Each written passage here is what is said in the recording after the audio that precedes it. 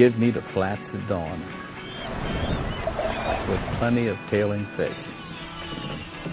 And the perfect fly rod. Yeah! And get ready for some magic. What an awesome eat, man! I got one! Oh, damn, I got him! You got it. I got him. Join Bonefish and Tarpon Trust. Nice fish. And help make sure that the magic never ends. Visit tarbone.org to find out how you can help. Looking for a group of kayak anglers to share your kayak fishing adventures with? Check out yakangler.com, your ultimate fishing resource. Good Monday evening, everybody.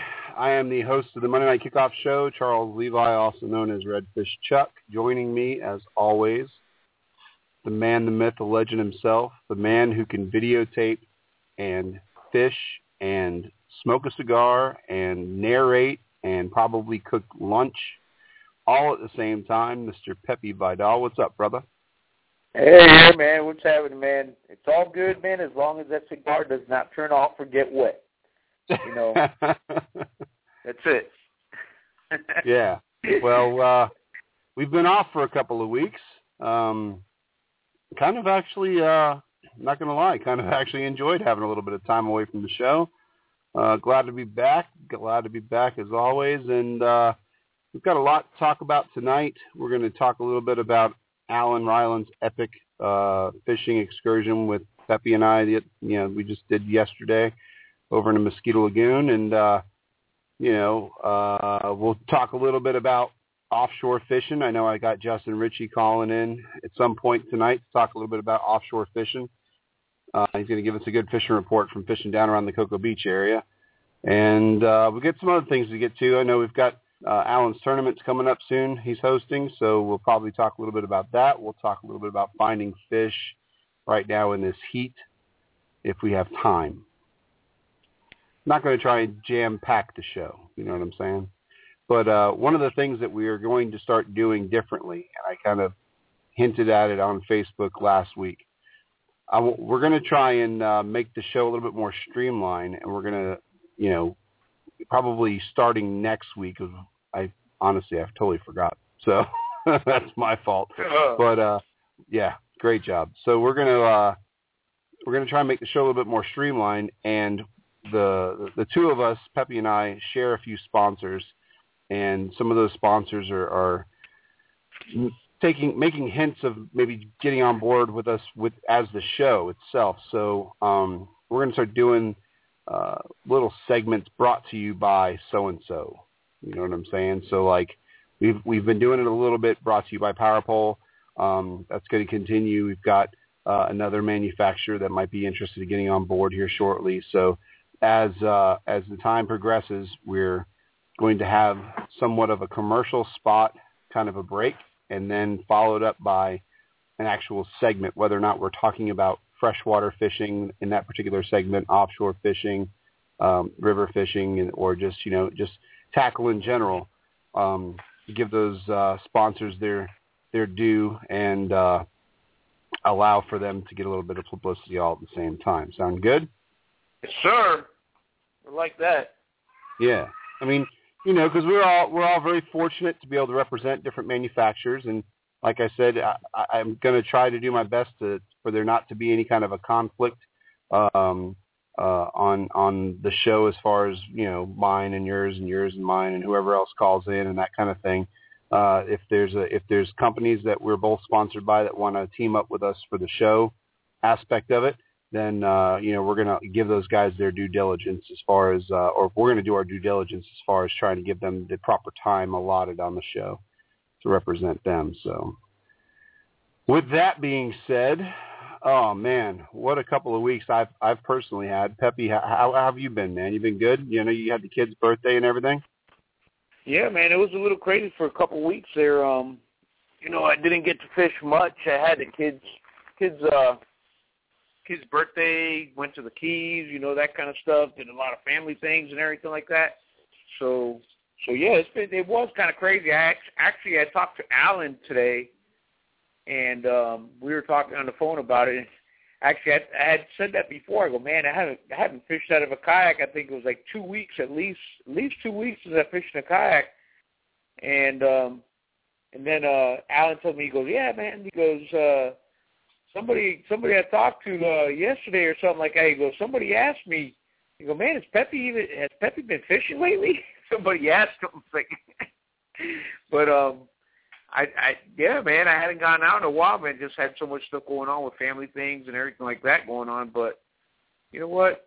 But this weekend, actually yesterday's trip and everything like that, man, that made up for it, man. Yeah, it was crazy. I'm not gonna lie, like I did not expect to see as many fish as we saw when we saw them. Typically, you guys know who are listening to the show. If you're down here in Central Florida, you pretty much know the deal. Like it's gonna be hot come around 9 o'clock, 10 o'clock in the morning. It's usually almost miserable come 10 o'clock in the morning. And typically we get off the flats around 10 or 11. We start making our way out to deeper water or just going home because it's too stinking hot. We had fish cruising around us in what, a foot and a half of water? Yep. If yep, that. A foot and a half. Yeah. At like 11 o'clock, 11:30, still roaming around looking for stuff to eat on the flats. I mean, like not one or two fish. Like every 3 feet, there's a fish. Like I'm almost not even exaggerating, am I? No, you're not. It's crazy. It was crazy. I mean, tailing fish at what, 11 o'clock in the morning, something like whatever, somewhere around that time. I mean, it was hot already, and there were still fish tailing around that time. Fish cruising the flats like you're saying. I mean, we were just standing up, fish poling around, and it was crazy just seeing the amount of reds that were just cruising around, at that time in the morning. It was really amazing to see. And quality fish. Yeah. And I mean when you're sitting there and Wade and I were out in some deeper water and we were coming back and before we got onto the flat we were picking up little trout in this deeper pocket, and then I had one real nice trout probably about 25, 26 inches or so up next to the kayak, and it ended up breaking me off. I did the cardinal sin of broke the cardinal rule, I should say, of not retying my leader as much as I probably should have. And not that I caught a lot of fish, but I probably haven't changed that particular jig head out in probably 4 or 5 fishing trips. So I ended up getting just one red, about 21, 22 inches on the back side of an island. I found him hanging out in some really, really thick grass, floating grass. He was kind of tailing around the grass. And then a couple small trout, and then I saw Wade, like I say, got on a decent trout. And then, anyway, so we're coming back over towards you guys. It was you, Alan, and Vicky Saley. And I look over, and Alan's doubled up, and I see you've got your video camera on him. And I was about to yell, like, don't let it whoop you, or something like that, because, I've seen a lot of slot fish.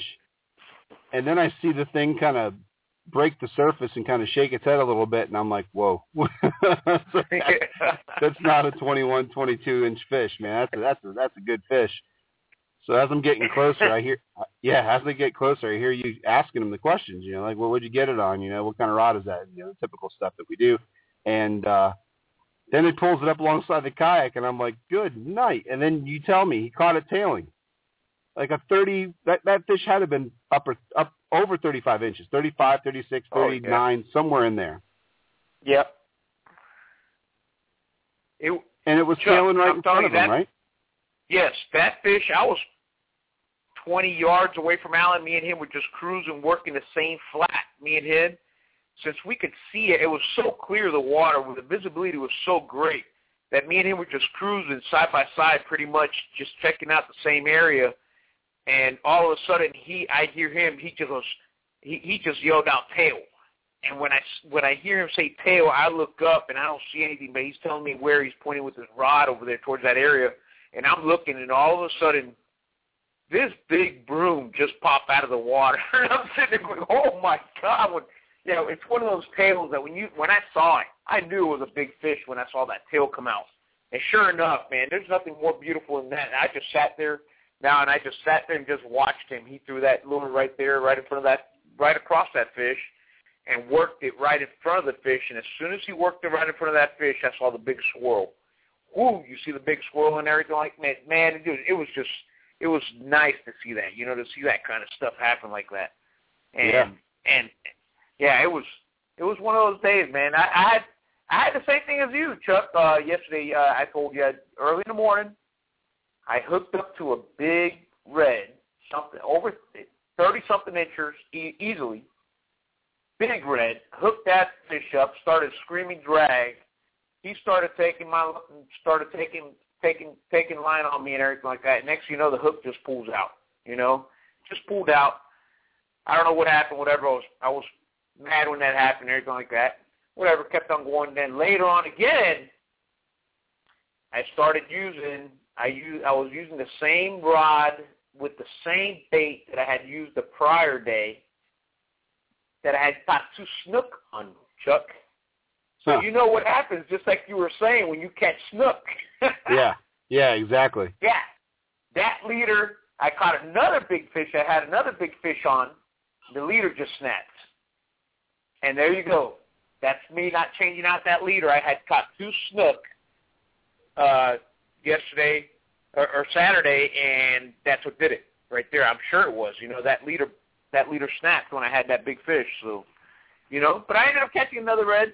So I was all right with that. Not a big one like you. It was like a 21, 22-inch red. So I caught that red, and then I caught that monster trout. So I'm good with that. Yeah. And then Alan proceeded to put on a clinic yesterday. Alan, and he admits it, sometimes he ends up on the other side of those types of scenarios where we're whooping the fish and he's struggling. Hence my photobomb attempt because I wasn't doing nothing yesterday, nothing to be proud of anyway. The only fish that I caught that would have been worthy of a picture might have been that little red because he had a couple extra spots on him, but that trout that broke me off would have been okay, I guess. But Alan put on an absolute clinic. I was poling next to him at one point, and he stopped and let me go ahead and and bring this up. Okay, you guys all know I've got a power pole for my Hobie PA, and everybody knows that Pepe's got a power pole on his Slayer Propel. I have a power pole. My power pole was not rigged up the way that I wanted it to be rigged up to take it out to do what we were going to do because I was kind of jerry-rigged it just to get it to work. Well, I got the new power kit from Hobie for the power pole in the shop the other day. So I'm in the stages of putting that thing on not as we speak because I'm doing the show, but tomorrow it'll be all done. I'll be finished up with it, whatever. Not having the power pole, okay, and watching 2 guys fish with a power pole on the back of their kayak on the flats has got to be the most frustrating thing I think I've ever done on the flats, hands down. And listen, this is in no way, shape, or form a power pole commercial. This is an honest representation of how much that one piece of equipment makes such a difference. So in the morning we're out there. Wind was blowing pretty good actually in the morning. First thing in the morning it was pretty breezy, was it not? Yeah, it was. Oh yeah, it was pretty. It was pretty windy. For a while too. Stayed that way for a while. It was pretty stiff, and so we get over to this area, and there's absolutely tons of bait, just tons of bait. Finger mullet, perfect finger mullet, just everywhere. And in between the finger mullet and around the potholes, you'd find a redfish or a big trout or whatever. And Alan and I are poling next to each other. All of a sudden, he stops dead where he was at, like just done, stops. And I watch him cast at a fish, hooks the fish, lands the fish, whatever. A few minutes later, after we get some pictures and whatnot, I go to do the same thing. I see a fish. I go to put my push pole down on my H bar, which works perfect, by the way, and I can't stop. I'm getting blown backwards, like quick. So in the short time that it takes me to lay my push pole down in the G-hold that I have from Railblazer, yeah, that was almost bad. In the short time that it took for me to do that and reach over and pull out the rod from the rod holder, I was probably blown backwards 15, 20 feet, which doesn't sound like a lot, but yeah, it's a lot when you're casting into the wind. So every attempt that I tried to make of getting up closer to these fish, stopping myself and casting to them, was almost for naught. So finally, at one point, I just got frustrated, getting blown all over the place. So I decided to go look for some protection, and that's when I kind of shot off, went between those two islands, hoping that there was a fish inside between those two islands, because the water was just like slick calm. Well, I get over in this area, and I'm looking, and I see some movement over in the grass, and I go over there, and, it's typical, wasted time on a catfish. And then you see some more movement over on the other side, so you pull all the way across the other side, and there it is again, Mr. Kitty Cat. And I'm like, all right, enough of this. So I'm pulling my way out of between the two islands, and I get up to the corner, kind of the corner of the flat around I guess it would have been the northeast side of the island. And I look over, and there's a giant clump of grass on the surface. But there's good depth of water on the one side, right? So you have really skinny water on the back side of the grass and probably 2.5 feet of water on the other side of the grass. So there's a nice break right there. So I'm thinking, well, hell, if there's going to be a fish sitting somewhere, he's probably going to be sitting there, right? I mean, that's a good spot for him to be. He can come and go as he pleases up and down off the side of the deal. Anyway, so I'm sitting there, I'm watching, and a tail pops up. A beautiful coppery orange, little bit of blue to it, tail pops up, waving right at me. So I'm like, oh, finally, here's my shot. I'm not getting blown all over the place. I'm sitting pretty much completely still. Pick up the spinner rod. I'm like, you know what? Nah, I'm going to get him on the fly. So I grab the fly rod, which, by the way, if you're a fly fisherman or you're thinking about getting into fly fishing, make sure that you have your fly rod ready when you're on the water to throw, so as that you don't have to try and string your fly line through all your guides and get it all prepared and tie a fly on and waste all that extra time. Because in the time that it took me to do all this redfish tail has popped up and dropped down and popped up and dropped down probably maybe 5-10 times. And then finally, I get the fly tied. I use a pair of boomerang snips to snip the line, the tag end. And I look up for this tail because he's been sitting pretty much in the same spot for, 5-10 minutes. Happy-go-lucky, just tailing. Nowhere to be found. And so the lesson learned here is if you don't see him, don't stand up. Because as soon as I stood up, this fish was like literally 2 feet off the bow of my PA, just sitting there. But I couldn't see him for the glare in the water because I wasn't wearing my sunglasses at the time. I couldn't see him there. So as soon as I stood up, it like flipped me the fin and shot off in a hurry. Which then in turn, he must have drummed or did something, because then in turn, all of these pushes started to come off the flat and race towards the deeper water. So he alerted all his buddies, and I'm frantically, now I just dropped the fly rod in the boat. I grab my spinner rod. I'm casting like crazy, and I finally pull one out of the group. And it was entertaining. So going back to Alan putting on a clinic. So I come around the corner of the island, meet up with Wade. We go on over. We found Alan and Peppy and Vicky. That's when Alan got that fish that we were just talking about that was tailing. Alan releases that fish, and so he's got 2 reds now for the day. No, sorry, he's got 2 reds for the day and that 29-inch trout because he had caught that trout while I was off on the other side of the island. So, so I looked down at my watch and I'm like, crap, I got to go because I have to get back to the truck, load up the kayak, get to the shop, open up the shop. And it's right after 11 o'clock, like maybe 11:05, whatever. And so I start to haul butt for the truck. Well, when I leave, after I leave, I get back to the shop, I get a phone call from Alan telling me, dude, you missed it. I caught, what did he catch? 2 more upper slot reds? 2 more over slot reds? Yeah, 2 more over slots after that, yeah. Right, and then you got your fish then too, right? Yeah, I ended up catching my big trout after that too, yep. Right.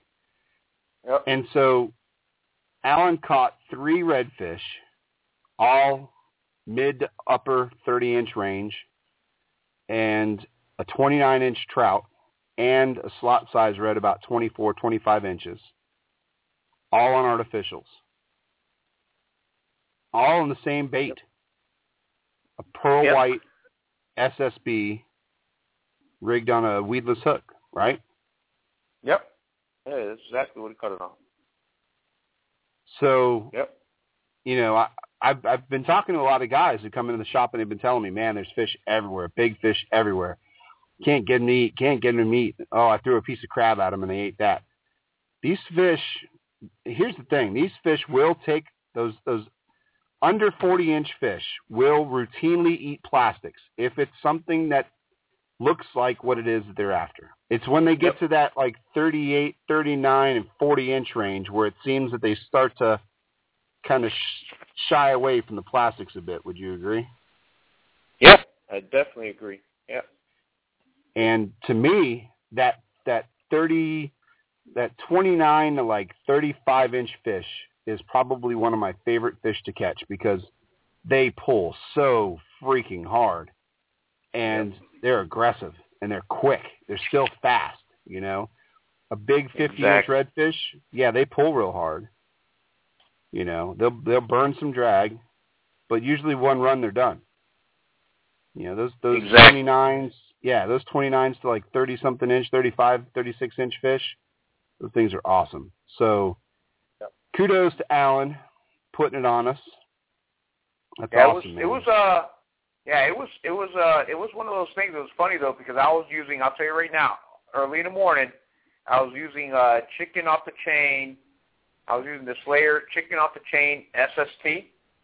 Mm-hmm. And early in the morning when there was not a lot of sun still wasn't real bright outside or anything like that, and I was actually doing pretty good with that. You know what I mean? I did catch that smaller red. I lost that one big one that I lost on that. But then I did have quite a few times that I would see fish swimming, these were upper slot to over slot reds. Easy casts, easy. These are easy fish to target. I was seeing them, perfect cast, put it in front of their nose with the chicken off the chain and nothing. They would swim right by it. Several times this happened. I'm sitting there going, good God, what do I have to do in order to make these fish eat? It's like, what's going on? And at the same time, and then here's Alan hooking up, fish on, he has another overslot fish. And I'm sitting there going, what the heck am I doing wrong and stuff? It's like, and all of a sudden I go, Alan, what are you using? And Alan tells me what he's using. When I saw what color he was using, I saw exactly what he was using, reached into my tackle box there, grabbed the same exact one that he's using, and I even showed it to him. I pulled it out. I go, is this what you're using? He goes, yeah, that right there. And I go, okay. Slap that baby on. Chuck, not even 5 minutes go by, I think, and that's when I hooked that big trout. So, yeah. Yep. And sometimes, dude, that's what it is. It's just one of those things. I even talked to Chris Sensi yesterday. We were talking a little bit about it, and we were talking about the bait that we were using, that Alan was using. And he couldn't believe, in a way, he sort of couldn't believe that we were using that color. He goes, man, you guys are using that color? And that's what the fish were hitting? And I go, yeah, that's it, man. What can we tell you? That's it. Yeah. I've told Sensi a couple times, that pearl white, I haven't caught a lot of big reds on it, but I've caught a lot of big trout on pearl white. And I've told him that a few times. He's like, I can't believe you catch those fish on pearl white down there, man. It doesn't make any sense, blah, blah, blah, blah, blah. So, yeah, Uno Moss, Andrew Mixon's in the chat room asking about Procure. So one of the things, I threw a Banks Flats Creeper in Trey's Molting Minnow, which is named after my son, by the way. Pretty awesome. I threw that, rigged weedless on a 5.0 Slayer hook, and it's got a nice hook slot down the center of it. I opened up that hook slot and filled that thing full of Procure because I was so frustrated, man. I was just getting so pissed because I'd see so many fish and throw at so many fish, and they just swim past the lure like it wasn't even there. I'm figuring, that's it. I'm going to start dead sticking this thing out in front of them, you know? Just drop it and leave it and forget about it. And I actually caught a few decent trout. They would have been keepers. A few decent trout on it. Got one small jack on it. And I think what I had on was a ladyfish at one point, but none of the reds wanted to play with the Flats Creeper and the Procure for whatever reason, that combination. Maybe it was just that I was pissed and I was throwing horrible casts and pegging them in the head, or I don't know. But the Procure typically does the job for me if in a pinch if I need it. And Justin Ritchie says you need to always have Procure on your fingers to be successful. That's the cardinal rule. So next time I go out, I will rub my hands in Procure and squirt it on the line and everything because I'm telling you, man, it was a bit of a frustrating day for me. But at the same time, I must say it had been a while since all of us had fished together, and it was fun fishing with Vicky. And for those who have never fished with Vicky Saley, she has got to be one of the funniest people to fish with when she misses a fish. Because she is such a sweet lady. She loves us all, and we love her like family. But boy, she misses a fish. You think there's some sailors out there. That's all I'm going to say. I mean, it and you can hear from a ways away, like Wade trying to talk to you with his back to you, as he always does. Yeah. you can hear Vicky screaming, just pissed, And she did work on a couple of fish. She caught a couple nice fish herself too. So all in all, great day, beautiful weather. Couldn't ask for anything better. I think the group of us, the Wolf Pack, so to speak, I think we have a pretty good idea of where we're going for the tournament, for Alan's tournament. If it holds true and those fish are there like they were, I mean, that'd be a pretty good spot to go for sure. But yeah, fun stuff, man, fun stuff. But yeah, watching you and Alan work that power pole and being able to stop on a dime and not have to fuss with extra equipment and just push a button, I was definitely jealous I didn't have mine hooked up. So yeah, it's yesterday proved, out of all the days that I've fished with that power pole, out of all the days that I've done it so far, yesterday was the day that I'll tell you that power pole really came in handy yesterday. Like you said, that wind was blowing in the morning, and when we were working that area, that we were working with that wind, there were tails that were popping up, and when tails were popping up, Chuck, I was not going to get pushed into those tails. Right. So I was just dropping that power pole straight down. It was stopping me on a dime. I mean, right there on the spot. I mean, it really, really came in handy yesterday. It really did.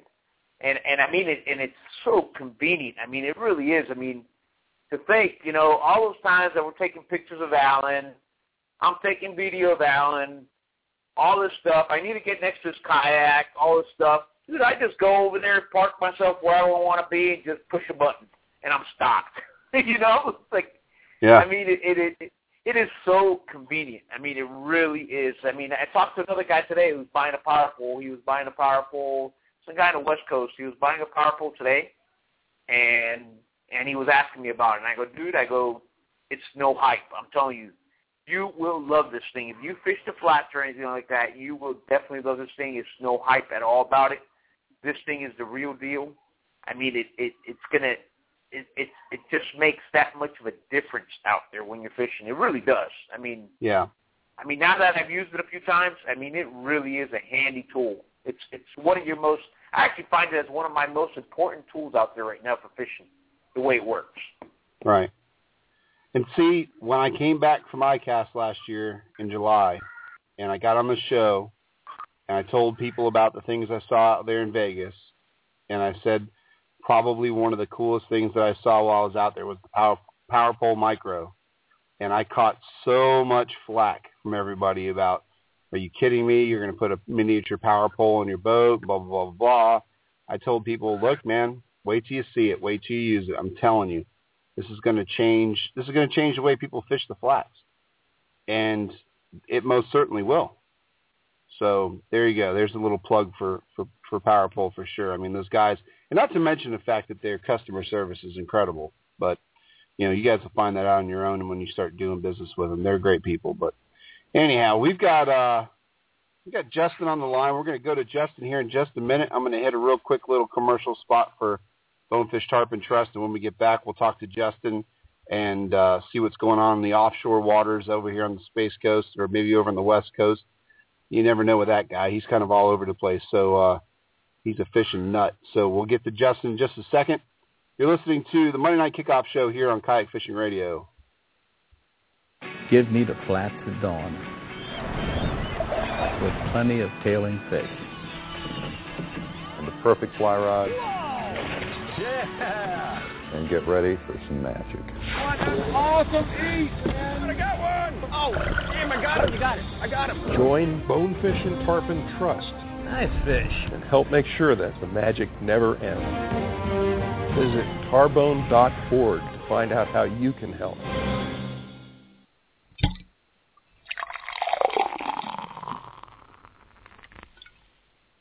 Pouring myself another delicious cocktail in my Yeti Rambler that has held ice now. It still has ice in it. It's held ice now since when? When did I put ice in it? I put ice in it last night at 11 o'clock. And it still has ice in it. And the beverage in the container, tonight's unofficial beverage, is brought to you by Doug over across the street from me. Appreciate it, Doug. Yeah, we'll just leave it at that. And without further ado, ladies and gentlemen, Mr. Justin Ritchie. What's up, guys?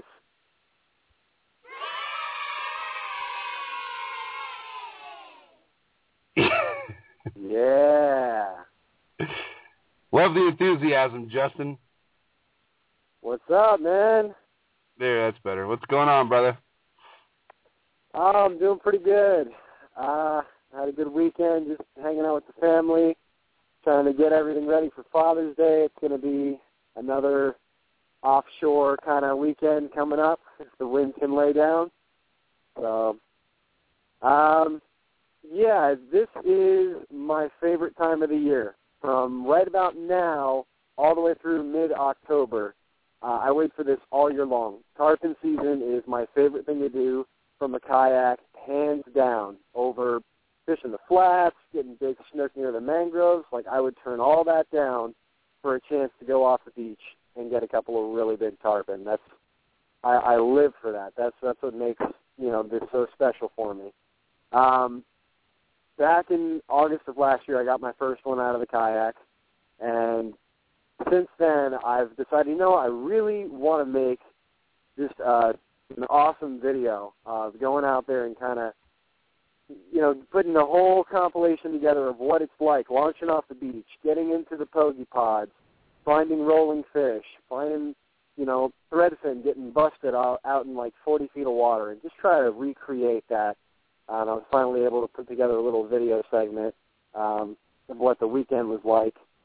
But it's a hot topic. A lot of people talk here and there about going down to Pompano, and I love fishing down there too. I need to invest in a fish finder, because sometimes you can really just be fishing blind if you don't have that. But here, we're really lucky to have just an abundance of bait everywhere. From now all the way through, sometimes even into December and January, you can find literally hundreds and thousands of pogies right off the beach. You can call them a bunch of different things. We call them pogies, Menhaden, Atlantic, what are they, bunkers? I think bunkers is what some people call them. Yep. They're everywhere. They're the perfect size. They're like between 5 and 8 inches long. And everything eats these pogies. You can get kingfish within 20 to 40 feet, deep, like half a mile to a mile off the beach. Big tarpon cruise by. Really, really big jacks, like 25, 30-pound plus jacks come by. Cobia will pop up every now and again. It's every big fish guy's dream, just to easily go out off the beach and kind of see what's going to bite. So anybody out there that's wanted to take advantage of, getting out and seeing what's going to bite that's going to be, bigger than the biggest redfish I've ever caught in the lagoon, now's the time to do it. That weekend was, a couple weekends ago, I fished both Saturday and Sunday. Yeah, I went out with my friend Adam Wiggins and got there early, launched off the beach, found a big pot of pogies right off the beach.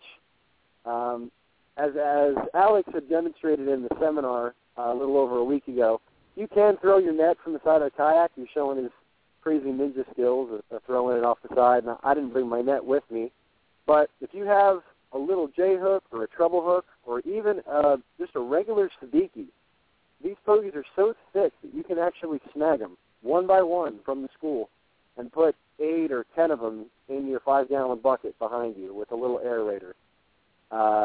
It's really simple. They're super hardy bait fish.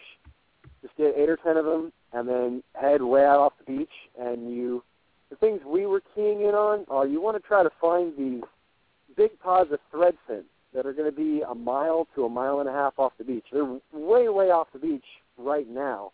A lot of people think, when you're trying to find tarpon and jacks and whatever else is out there, you find the bait pods and you're always looking for fish that are busting the pods. Well, they might not always be busting the pods, and you might not see a single rolling tarpon the whole day, but they're there. These fish travel in highways, a highway of about 20 foot or 30 foot of water or 40 feet of water. You got to find out what the highway is that these fish are heading north on, and just try to, make an imaginary line and say, okay, these fish are kind of heading, in this direction, and they're from about here to here. I'm going to stay within this zone and drift around for a while. The first fish we got, I wasn't anticipating it. We weren't seeing any rolling fish. We saw a bunch of bait, just kind of cruising around. I had a stinger rig set up, so those of you guys that out there that might not know, stinger rig, with a lot of kingfish off the beach, you want to run a little trace of wire with just a small J-hook and then a treble hook.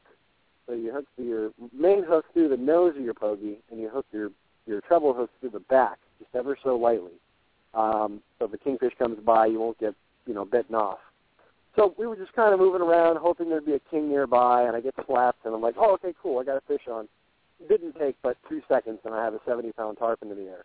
And for avid tarpon guys, you don't usually think about fishing for tarpon with wire. It's, they're pretty smart animals. They don't get to be 80 and 100 pounds plus by just eating whatever. But at the same time, when they're hungry, it doesn't matter. They're going to eat whatever they want, live or dead. It could be a shoe. Like, if they were that hungry, they'd probably eat a shoe on a stingray. He just didn't care. So went 1 for 1 that day. Came back, went out again on Sunday with my friend Austin. Could not find a single pogie to save our lives. And that was the first time I've ever had a really hard time finding bait off the beach. Because, for days and days and weeks, you can find these pods right off the beach, and they'll stay still forever, for the whole summer season, even when it's rough out. So it didn't make sense to go one day, and there's pogies everywhere. You go the next day, same spot, same conditions, not a single one to be found. That's not a fun day when you start and you can't find any bait and you're moving around and you're trying to pedal like a mile south and a mile north, and you're sweating, and it's like, oh my God, I need to find the pogies. Where the hell did they go?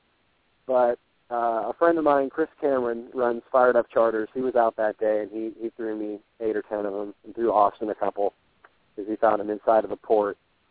Went out again, same area, really far off the beach, and got another one, about 100 pounds.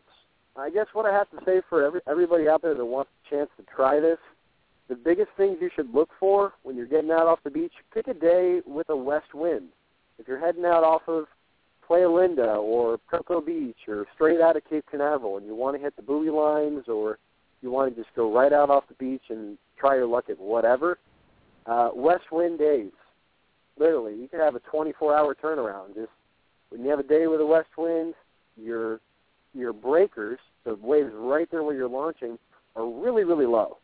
You know, you can easily go out in water that's not even breaking to your waist a lot of days. Get in, paddle straight out, and it's usually smooth sailing the whole day. Also, a lot of people ask me about tackle. Anytime I put a video up or I put a picture up, they say, what were you fishing with? Like, how heavy was your tackle? You know, what line are you using? It depends. I got my first tarpon on just straight 30-pound mono with wire and brought that fish boat side in 10 minutes. And then the next day, I usually fish with a pretty long rod. A standard rod could be 7 to 8 feet long, a heavy stick. Like it's a 15 to 30-pound glass rod or heavier, an 8,000 size reel, and I run about 50-pound braid all the way to 60 or 80-pound leader. It really just depends on what you're comfortable with. In a kayak, it's going to be more convenient to have a shorter rod. Believe it or not, like a Travala, a Shimano Travala jigging rod is an excellent rod to go for tarpon because it's short, it's got enough power behind it, you can get a good cast on it, you can put a lot of pressure on your fish when it's straight down below you. So I personally prefer fishing for tarpon out of my Hobie than doing it from a boat for a couple different reasons. One, you sneak up on fish a lot easier. Everyone out there off the coast they're idling their motors, they're kind of drifting around or doing like a little light trolling, and they're running their outboard. And sometimes that's not going to work for you. These fish will kind of scatter around. They're not going to be, they're going to be a little wary if you've got your motor running. With a Hobie, you pedal. You pedal, 3 to 5 times faster than somebody in a trolling motor on their boat. So if you see a rolling fish and someone's running their trolling motor and they're trying to catch up to the pod rolling fish, you pedal right. It is the best thing ever, having pedals off the beach, having your hands free, being ready to cast a rolling fish. It makes life so much easier to have that.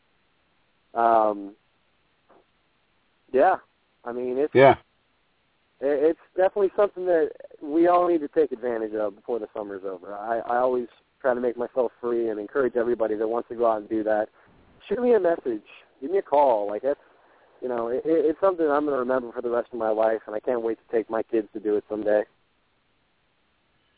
Yeah, it's definitely neat. If you've never tangled with a tarpon that's anywhere in the 60 to 150 pound class range from a boat or from a pier or any other form of fishing, if you've never done it at all, doing it for the first time from a kayak will be awe-inspiring.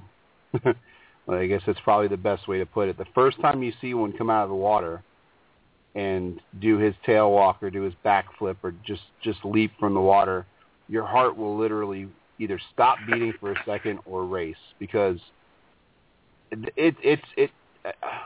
I'll never forget the first one I caught from a kayak, the big one off the beach. My first big one off the beach was about probably, 80, maybe 90 pound fish.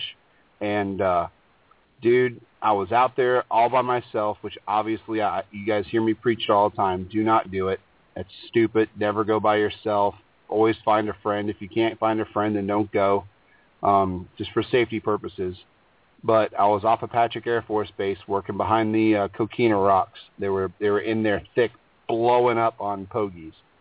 And that's the other thing. If you've never seen a fish of that size destroying a bait ball. It is probably one of the coolest things you'll ever watch.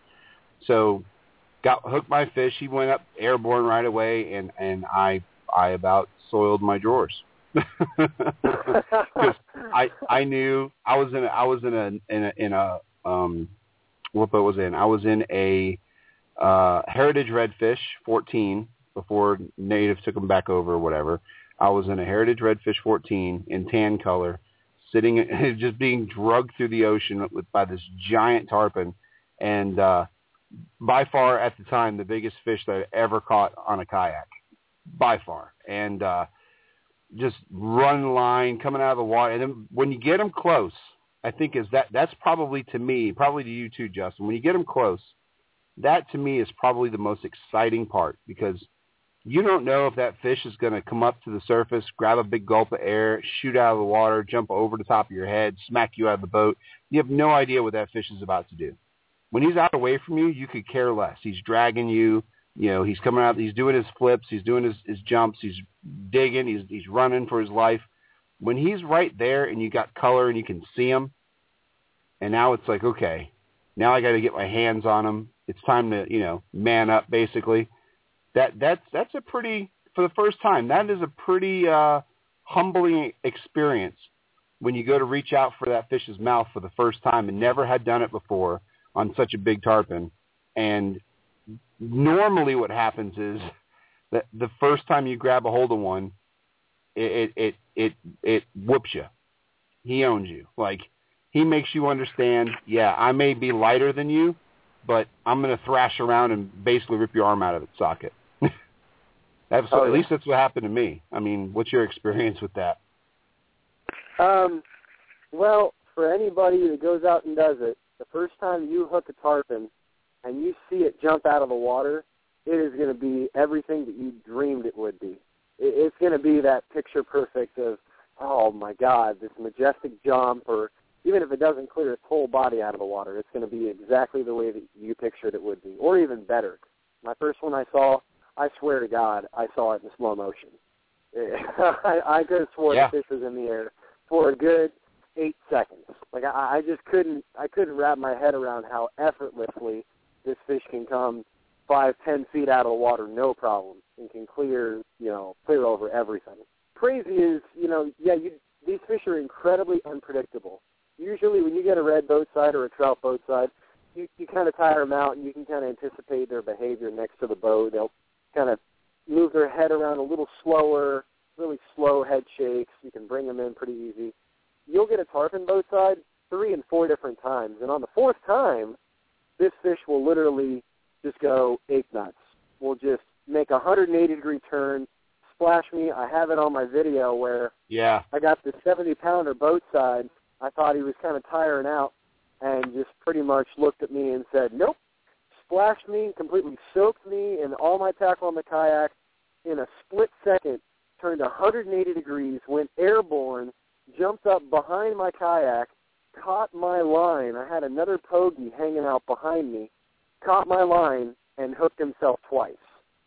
So I'm fighting this tarpon now with 2 rods, and that's not something you want to happen. That's sheer pandemonium when you're trying to bring in your 70, 80-pound fish and your other rod is hooked to him too, and you can't deal with both things at the same time. You almost need to just cut it off. But just be prepared for anything. It's a thrill ride. There's nothing that can compare to that. Yeah, I definitely agree. And what's interesting is it seems now on social media that it is definitely tarpon time all around the state. I mean, I've been watching videos almost nonstop every day on Facebook from guys from the West Coast and down south and up here and even a little bit north of us, the guys hooking and landing tarpon, whether they be smaller inshore tarpon or big ones off the beach. So it's definitely that time of year. The bait shows up, things get crazy. But yeah, definitely go out there if you guys get an opportunity to try it. I definitely hit up Justin if you get a chance, like, as he just offered. Shoot him a message, give him a phone call, whatever, and take advantage of the opportunity to fish with someone who's done it and knows what the heck they're doing. I know, Peppy, you got to be dying to get offshore with that Propel, huh? Pep, you still there? Did I lose him? No, hey, you hear me? Yep, there you are. Yeah. Oh, man. I had it on mute, man. Yeah, I'm dying to get out there, man. It's just one of those things, you know. Need to find the right day. I'm sure sometime down in the summertime I'll get out there and try it. You know, I've done it in the boat. I've never done it in a kayak. You know, I've never caught a tarpon on a kayak before. I've never done it. So it's one of those things it's definitely on my bucket list to do because, I mean, it's insane out of a boat, hooking a 100-pound tarpon out of a boat. I can just imagine on a kayak. Oh, my God. That's insane. Well, and, I mean, in the stories that I've heard from other people, Justin, I don't know if it's happened to you when you've hooked them before like that or you, Chuck, but, like, some of the stories that I hear, like Alex, remember Alex's story last year that he hooked the tarpon, had it on for I don't know how long he had that thing on, over an hour or so, fighting it. He ends up 8 miles offshore or something like that he talked about. And he had to come back in. It was like, oh, man. That's why it's good to have a buddy with you just in case that kind of stuff happens, man. Yeah, you definitely need, you can't be going out there solo. It's, you know, you could hook into an 8-foot bull shark and then it's game over. He'll take you around wherever you want. So, you got to go out there. You got to have a good PFD on you. Got to have your cell phone needs to be working, or you need to have a VHF radio. Even if you can see the beach, there are rip currents.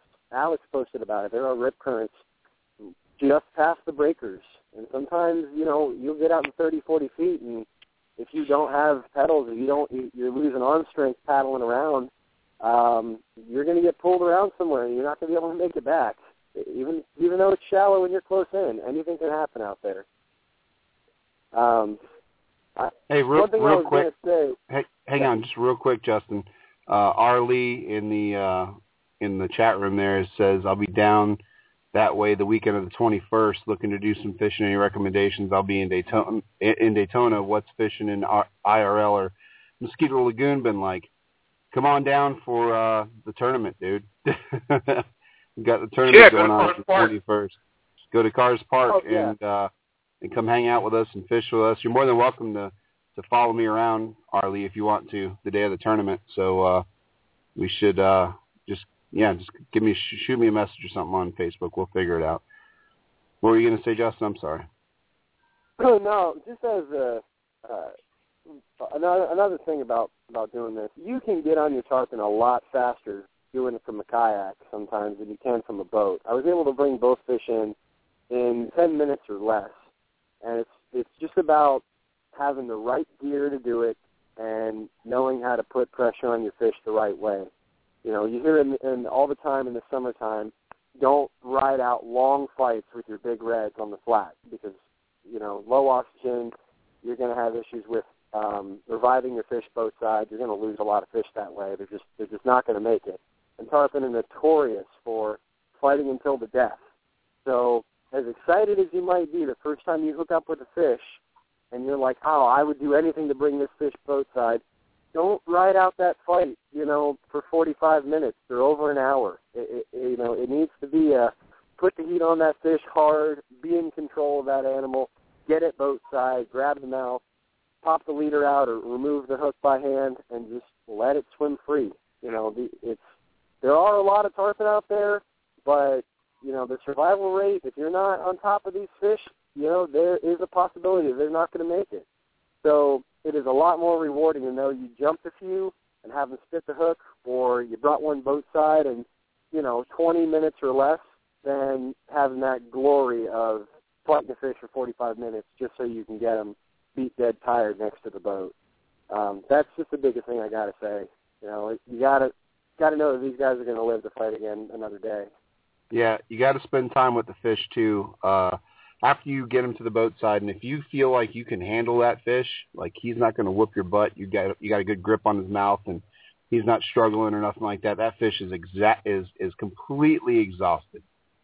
So for those of us that have pedals, whether it be Hobie or Native, or if you're out there with a trolling motor, the best thing you can do for the fish, honestly, is just pedal your butt off and drag that thing along until he decides to swim off. that's one of the things that a lot of guys don't think about. Even though the fish swims away from you, and you see him tail kick and see him move off, or he kind of shakes his head once and you kind of let him go and he's swimming away, it doesn't necessarily mean that he's good to go, especially off our beaches. If that tarpon is the least bit lethargic, he's dinner. He's not going to last very long, all shiny and silver and stinky from a fight. He's going to attract some big sharks, and he'll end up getting taken care of by Mr. Hammerhead or Mr. Bull Shark for sure. So you're out there, they're giant ladyfish. Everybody out there likes using ladyfish chunks and using a whole ladyfish for sharks. That's just a ladyfish on steroids. So there are some 7 and 8 foot sharks out there. You may potentially see them in your kayak. So the threat is real, for sure. 7 and 8 foot sharks on the beach are small, dude. If you go up into the Canaveral Bight and you fish up there around the Canaveral Bight area, I have personally seen hammerhead sharks pushing 15 foot long. I mean, there's giant sharks that come in on our beach this time of year because of all those pogies. So, 7 and 8 foot shark is a big shark, but it's the ones that you usually don't see that you got to worry about, and don't spend a whole lot. Yeah, don't throw your feet over the side and sit there and hero shot pictures with half a tarpon hanging out of the water. I mean, be kind of smart about that too, because it's real simple for your little foot dangling in the water to be confused for something that it's not. And, the last thing you need is to have your foot ripped off. I mean, I think that's what happened to that guy in Hawaii, that kayaker that was over there, was fishing with his feet dangling in the water, and I think it was either a bull or a tiger shark took his foot off, and he ended up bleeding out. So, just be mindful that when you're in the ocean, you are at the bottom of the food chain, and when you're as Justin said, when you're pulling up a giant pogie, which is basically a big tarpon, is a big herring, then just be mindful. There's things in there that eat those things. I mean, look at the videos and stuff that are spread around the internet now that report about that 9 foot white shark that was eaten by something across the pond. So yeah, just keep that in the back of your mind. But it's definitely exciting.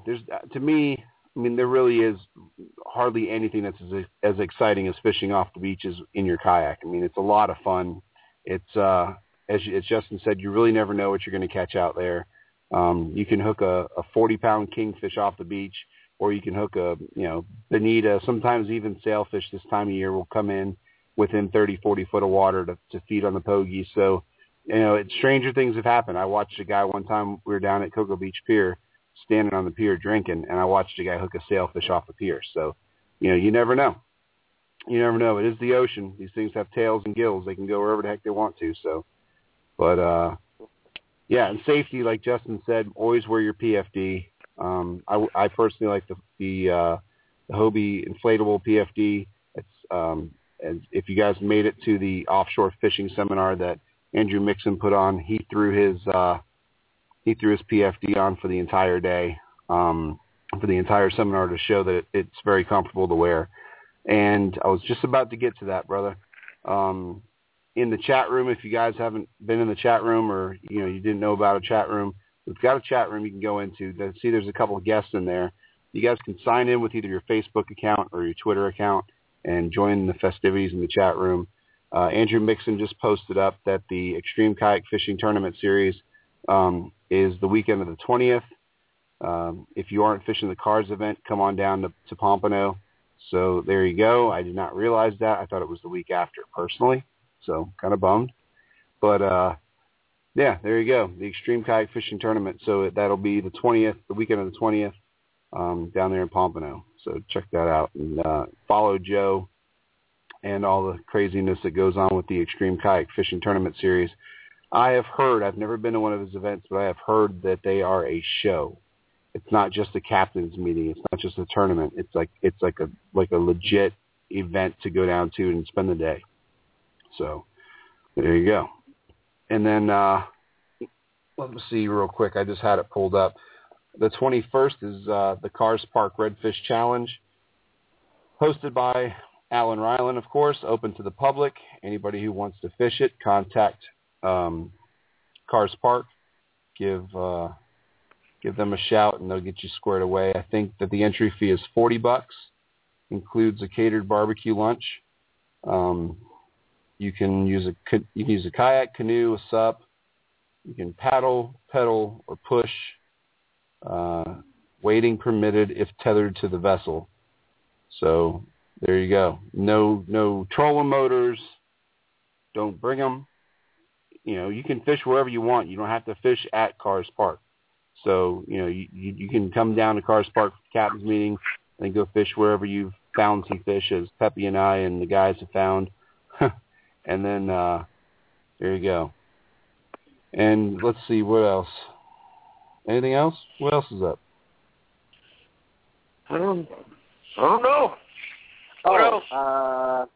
Kind of a stretch, but I think the IFA Jacksonville tournament is going to be that Sunday after the Cars Park tournament. So I don't know if anybody else is going to be heading up there to try their hand at it, but throwing it out there for anybody that is wanting to do both or that lives a little further north, St. Augustine area, Daytona area. Are you doing it? Yeah, that's true. Yeah, I'm doing it. I tend to have good luck when I do double headers and tournaments back to back, so I'm just going to go 2 for 2 and see what happens. It's going to be more like me just kind of paddling around looking at stuff. I haven't really fished inshore in a couple months, so it's going to be more like, oh, okay, there's a tail. Oh, I missed it. Oh, that's cool.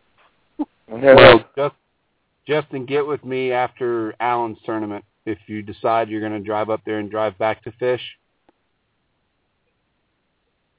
Yeah, that's the game plan is, do the Cars tournament, hang out with everybody, see how everybody did, go out and do the captain's meeting or have a friend kind of just wave and be my stand-in for the meeting.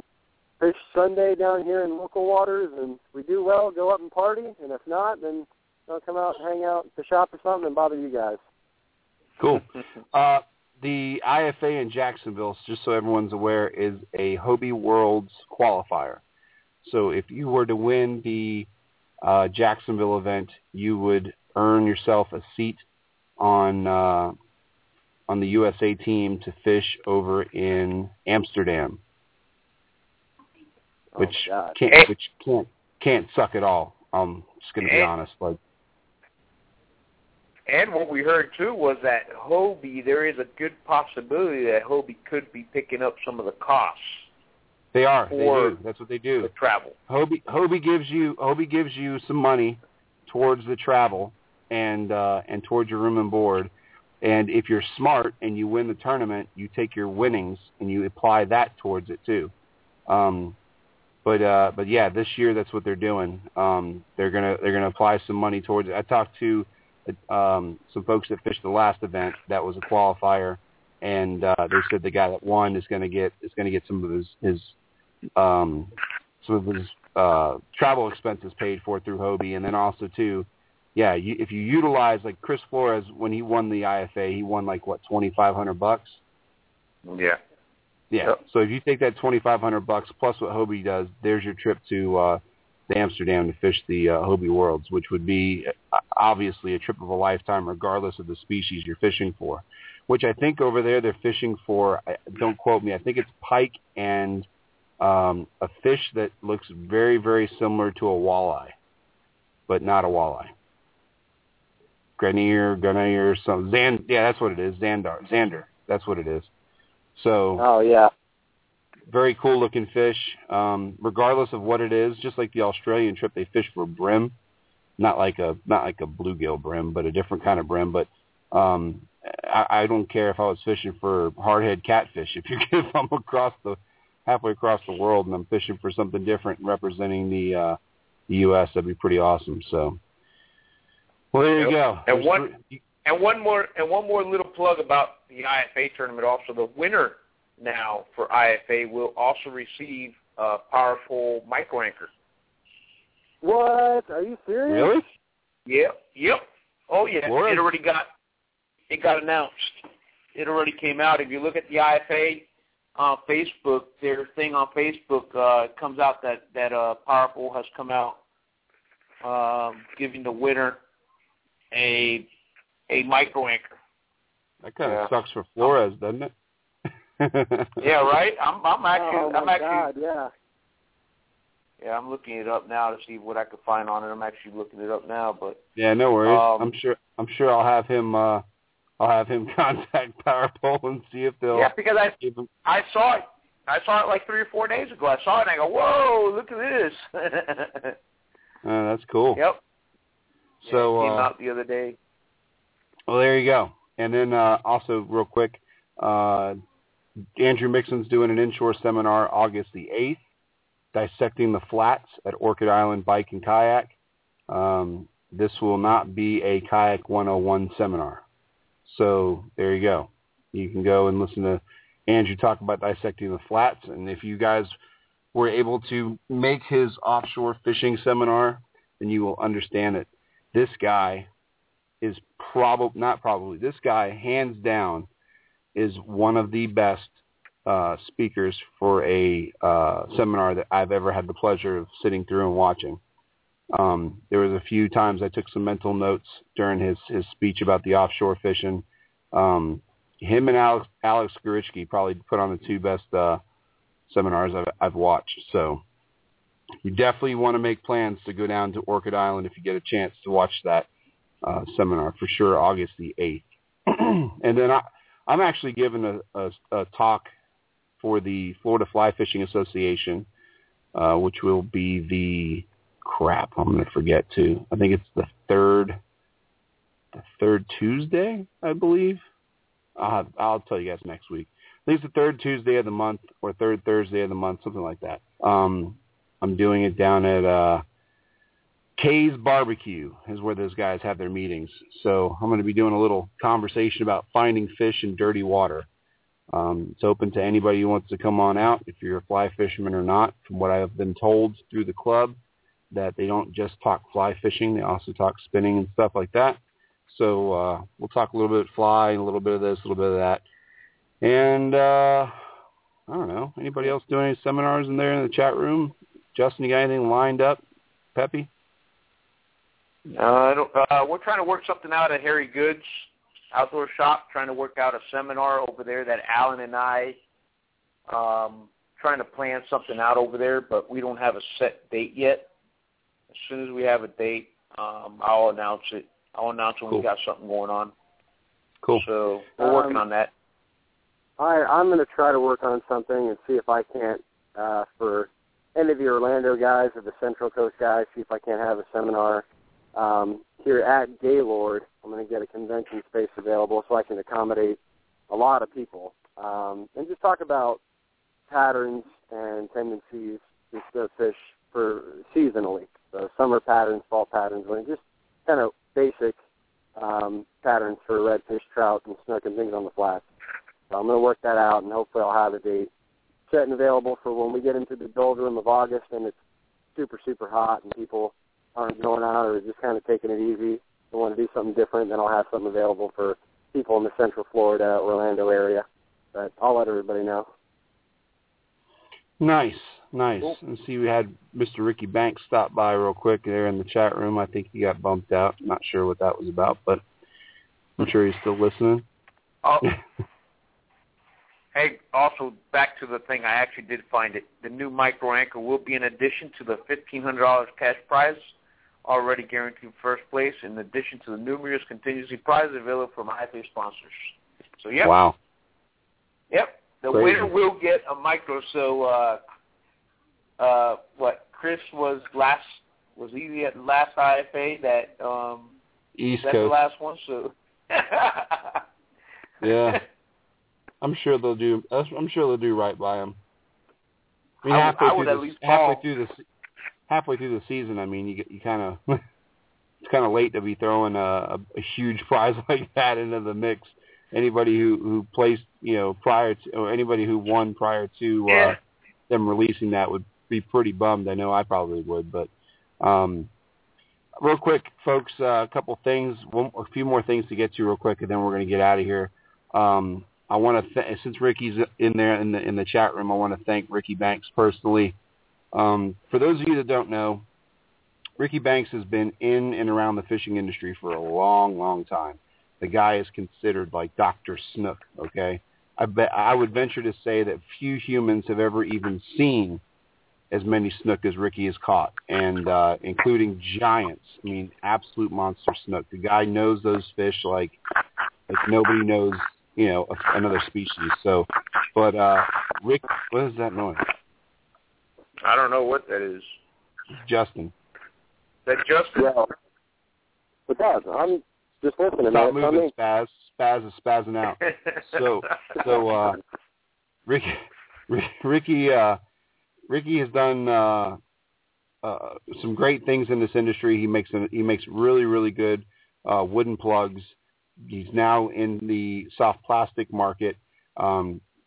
If you've been in my store at KBB Outfitters, there's no way you could have missed the selection that I got of his stuff, along with other manufacturers as well. And the one thing about Ricky is he's not one that gets, I don't know, he never disrespects anybody else's brand. And in fact, I've seen him encourage people to buy other people's stuff while standing in my shop. So that's pretty awesome, man. But what Ricky and his wife have done is they've offered to donate 10% of all proceeds of Ricky Banks lures through Kayaks by Bo, or KBB Outfitters, whatever, to the Mitochondrial Disease Foundation that my wife and I follow. So because of Logan, my son. So if you guys didn't know, he's got mitochondrial disease. And Ricky and his wife came up to me, and they offered to do that out of the goodness of their heart. And, whether or not he's kicking himself in the butt now for having to write checks for 10% of what I'm selling, because we're crushing it right now with his lures. But I really, really, from the bottom of my heart, really appreciate that. And the fact that he's named a lure after my son, which was pretty awesome. And I got to talk to him, too, because I got an idea for one to name after Logan to kind of go along with the deal there. But appreciate it, Ricky. You're the man. Thank you so much. Folks, check out his website. Post it up real quick, buddy, and we'll plug the website, and then find him on Facebook, Banks Lures. There you go. So you're a good dude, and I like good people, man. That's why I like all you guys. You guys are all good people. Justin, Spazzy, and Peppy, and everybody. So real quick, too, I spoke to our buddy Alan, and I told Alan that we kind of miss him. I'm like, kind of miss you, buddy. Kind of, like to have you back on the show. It's like the Three Stooges, And he says as soon as his daughter is done with ballet, or is it ballet? No. What is it? Gymnastics. As soon as she's done, he's in ballet. He's in ballet. That's right. Yeah. As soon as she's done with gymnastics, that he'll be back on the show as a full-time host. So looking forward to that. The website, real quick, for Ricky Banks is bankslures.com. I know, Justin, you're throwing Ricky Banks stuff, and I know, Peppy, you've seen it. I don't know if you've thrown it yet. I know that me and you are kind of partial to the Slayer Inc. stuff, but I'll tell you, it's a nice trick to have in your bag. When they just don't seem to be eating anything. That flat screeper's a good looking lure. So check them out, and there you go. Send Christina. Don't forget to send Christina a message on the Cars tournament, or call her there at the shop. Don't forget, if you register before Friday this week, then your name goes in a hat for a drawing, and someone's going to win a Yeti roadie, 20-quart roadie, before the tournament even starts. So that's pretty awesome.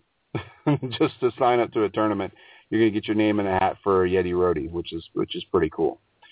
And I think Richard and Yeti are the two companies came together to donate that prize, if I'm thinking correctly.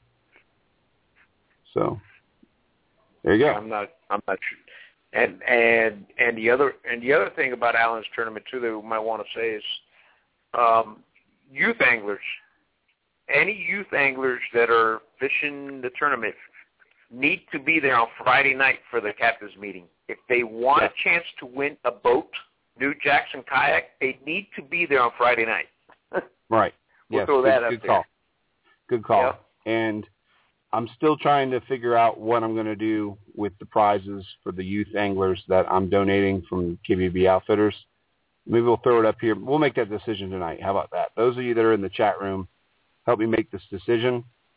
So one lucky youth angler could potentially walk away with a brand new fly combo from Redington, an 8-weight, 4-piece fly combo with line ready to go and a case, and a Akuma Helios on a rod.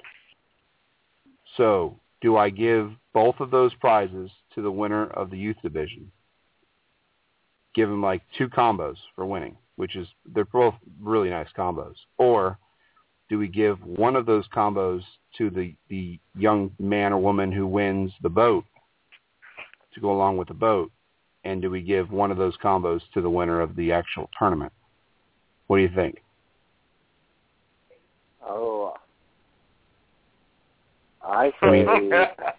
I mean, if you win a tournament in your kid in the youth division, and you can walk away with 2 brand new combos in your hands, that would be pretty sweet. But if we did, like, let's say we did the fly combo for the win of the actual tournament, and the spinning rod combo with the kayak, or vice versa.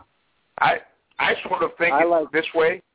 The way I like it is they're youth. These are youth. These are all kids. We want them to. They're a future for fishing, the whole stuff and everything like that. What I think, this is me personally, whatever kid wins the boat wins the boat. And then as far as the other stuff about other prizes, you have one combo. First place youth gets to pick what combo they want. Then the next kid after that, whoever has the biggest fish after that, then they get the other combo. It's just a way to spread it out is what I think. I like don't it. know. That's what non-pro staff Murdoch just said in the chat room too. I like that idea. So what we'll do is first place kid gets to pick whether he wants a fly rod or he wants that Helios. Second place kid gets the latter of the 2. I think it's good. I think we get more youth involved that way. You know what I mean? You get them to have more chances. That's great. I mean, that's awesome. Yeah, cool. And I'm sure there'll be a few other little goodies we'll throw in there too. But I definitely wanted to sponsor that youth division because I mean that's near and dear to my heart. You know, wanting to see more kids get into the sport. Which one more thing to get to real fast. There's a couple of kids that come into the shop that have started their own little fly tying clubs in their schools.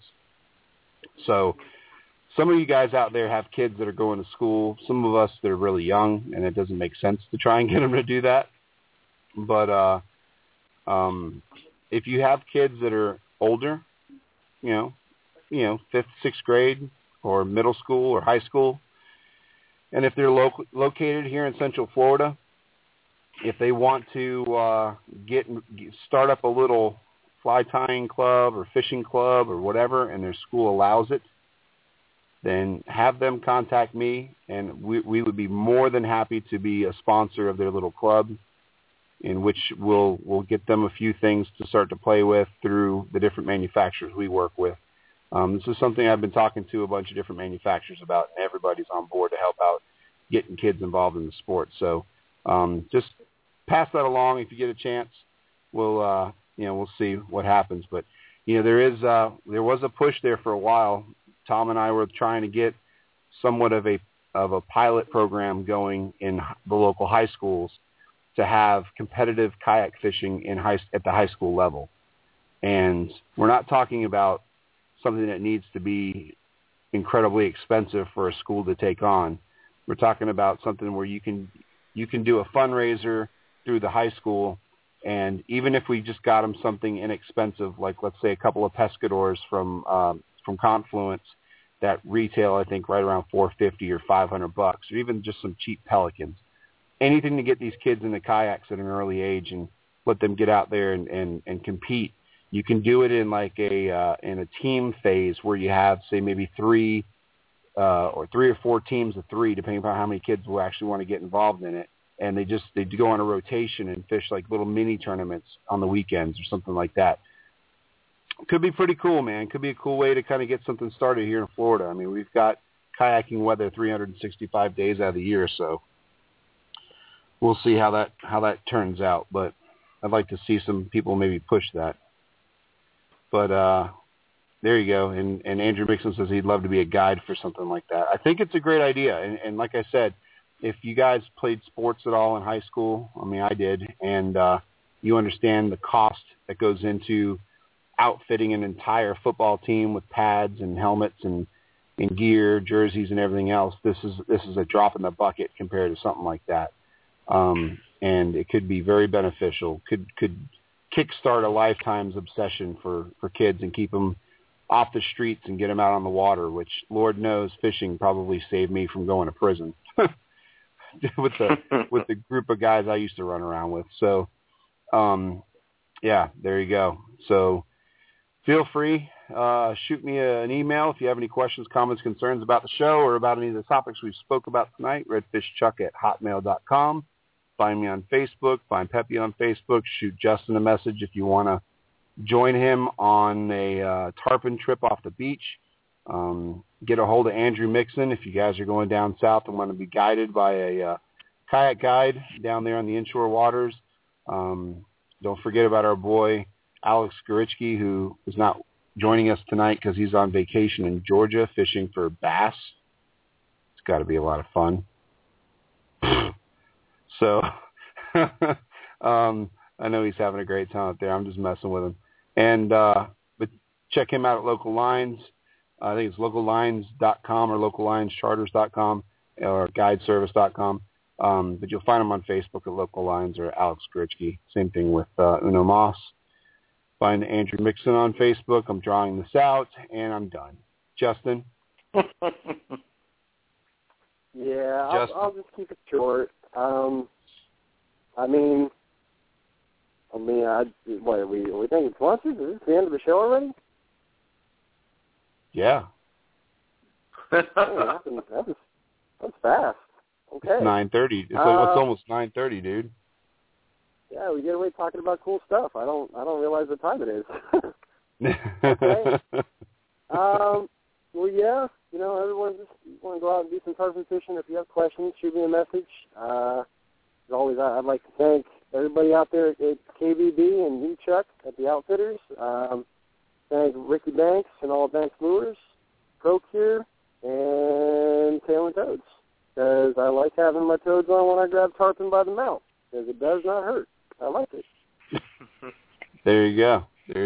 Justin, I appreciate your knowledge and wisdom and sharing it with the guests here. Feel free, man, any week to show up and do the same. Yeah, my pleasure, man. Thank you. Thanks, brother. Pepe. Yes, sir. Okay, let me do this here quickly. Let me think. Hold on, man. What? Hang on. Hold on, man, because you know how this is, man. I gotta have a list in front of me for this thing, man. It's just don't think you're by yourself, brother. I got my iPhone. You got your iPhone ready too. I do. My note page is open. Listen. Yeah, that's me, man. Yeah, congratulations on the newest sponsor.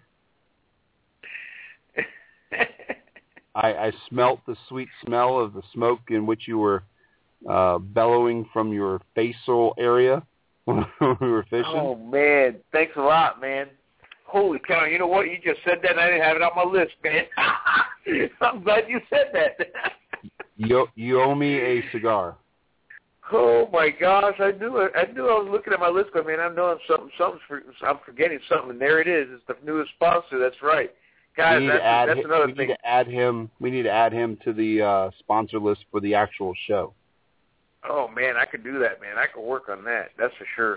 Make it happen. I could definitely work on that. I will. All right, let me thank Native Watercraft, Power Pole, Aquabound, Paddles, Harry Goods Outdoor Shops, Larry Inc. Lures, C-Deck, KDB Outfitters, Kayaks by Bo, Hook One, Yak Attack, Ram Mounts, Tailing Toads, RCI Optics, and I also want to thank, like you said, Herrera Esteli Cigars, made by Drew Estates. Let me tell you, if you all are cigar smokers, let me tell you about the cigar. This cigar is probably one of the best cigars I've ever smoked. It was ranked by KayakFishingRadio as the number 8 cigar in the world. Okay, this cigar is legit. It's the real deal. This cigar here. So if I do have some extras or anything like that, sometime or another, you are a cigar smoker, I could find it in me to probably let you try one. All right. So what Pepe's saying is he's going to be a lot more stingy with these new ones than he used to be with his older ones. Right?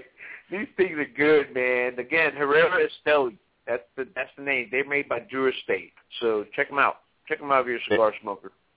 Fantastic. That's awesome. Otherwise, if he doesn't decide to share, he'll just blow the smoke in your face. So yeah, that's it. Hey, I'm totally fine with that, man. You just shotgun you a cigar. Anyway, all right. And of course, I'd like to thank Hobie Kayaks, RCI Optics, Tackle Webs, Real Adrenaline Energy Drinks, Ego Nets, E&O, Adventurous Custom Rods, Yak Gear, Railblazer, Power Pole, Slayer Ink Lures, Bending Branches Paddles, Intova Cameras, and C-Deck. And there you go. So with that being said, folks, I appreciate you tuning in again to another edition of the Monday Night Kickoff Show. Look forward to talking to you guys next week. Don't forget to take a kid fishing. They are the future of our sport. And if you have any comments, questions, or concerns, something you'd like to hear about on the show, feel free to shoot me a message on Facebook or shoot me an email, redfishchuck@hotmail.com. I'd like to hear from you, hear where you're from. So if you just get a chance, do that anyway. Just shoot us a little message saying, hey, listening to you every week from blah, blah, blah. We're pretty much heard in all the states in the United States, and I know that we are listened to by several different countries, people in several different countries. So I really appreciate the support, and I know Pepe does, and the guys who call in periodically throughout our time here. And with that being said, with 2 minutes left on the clock, I am Charles Levi, also known as Redfish Chuck, signing out for this evening. Be safe, and wear your PFDs. With that, you guys take it easy. We'll talk to you later. See ya. Good night. Night.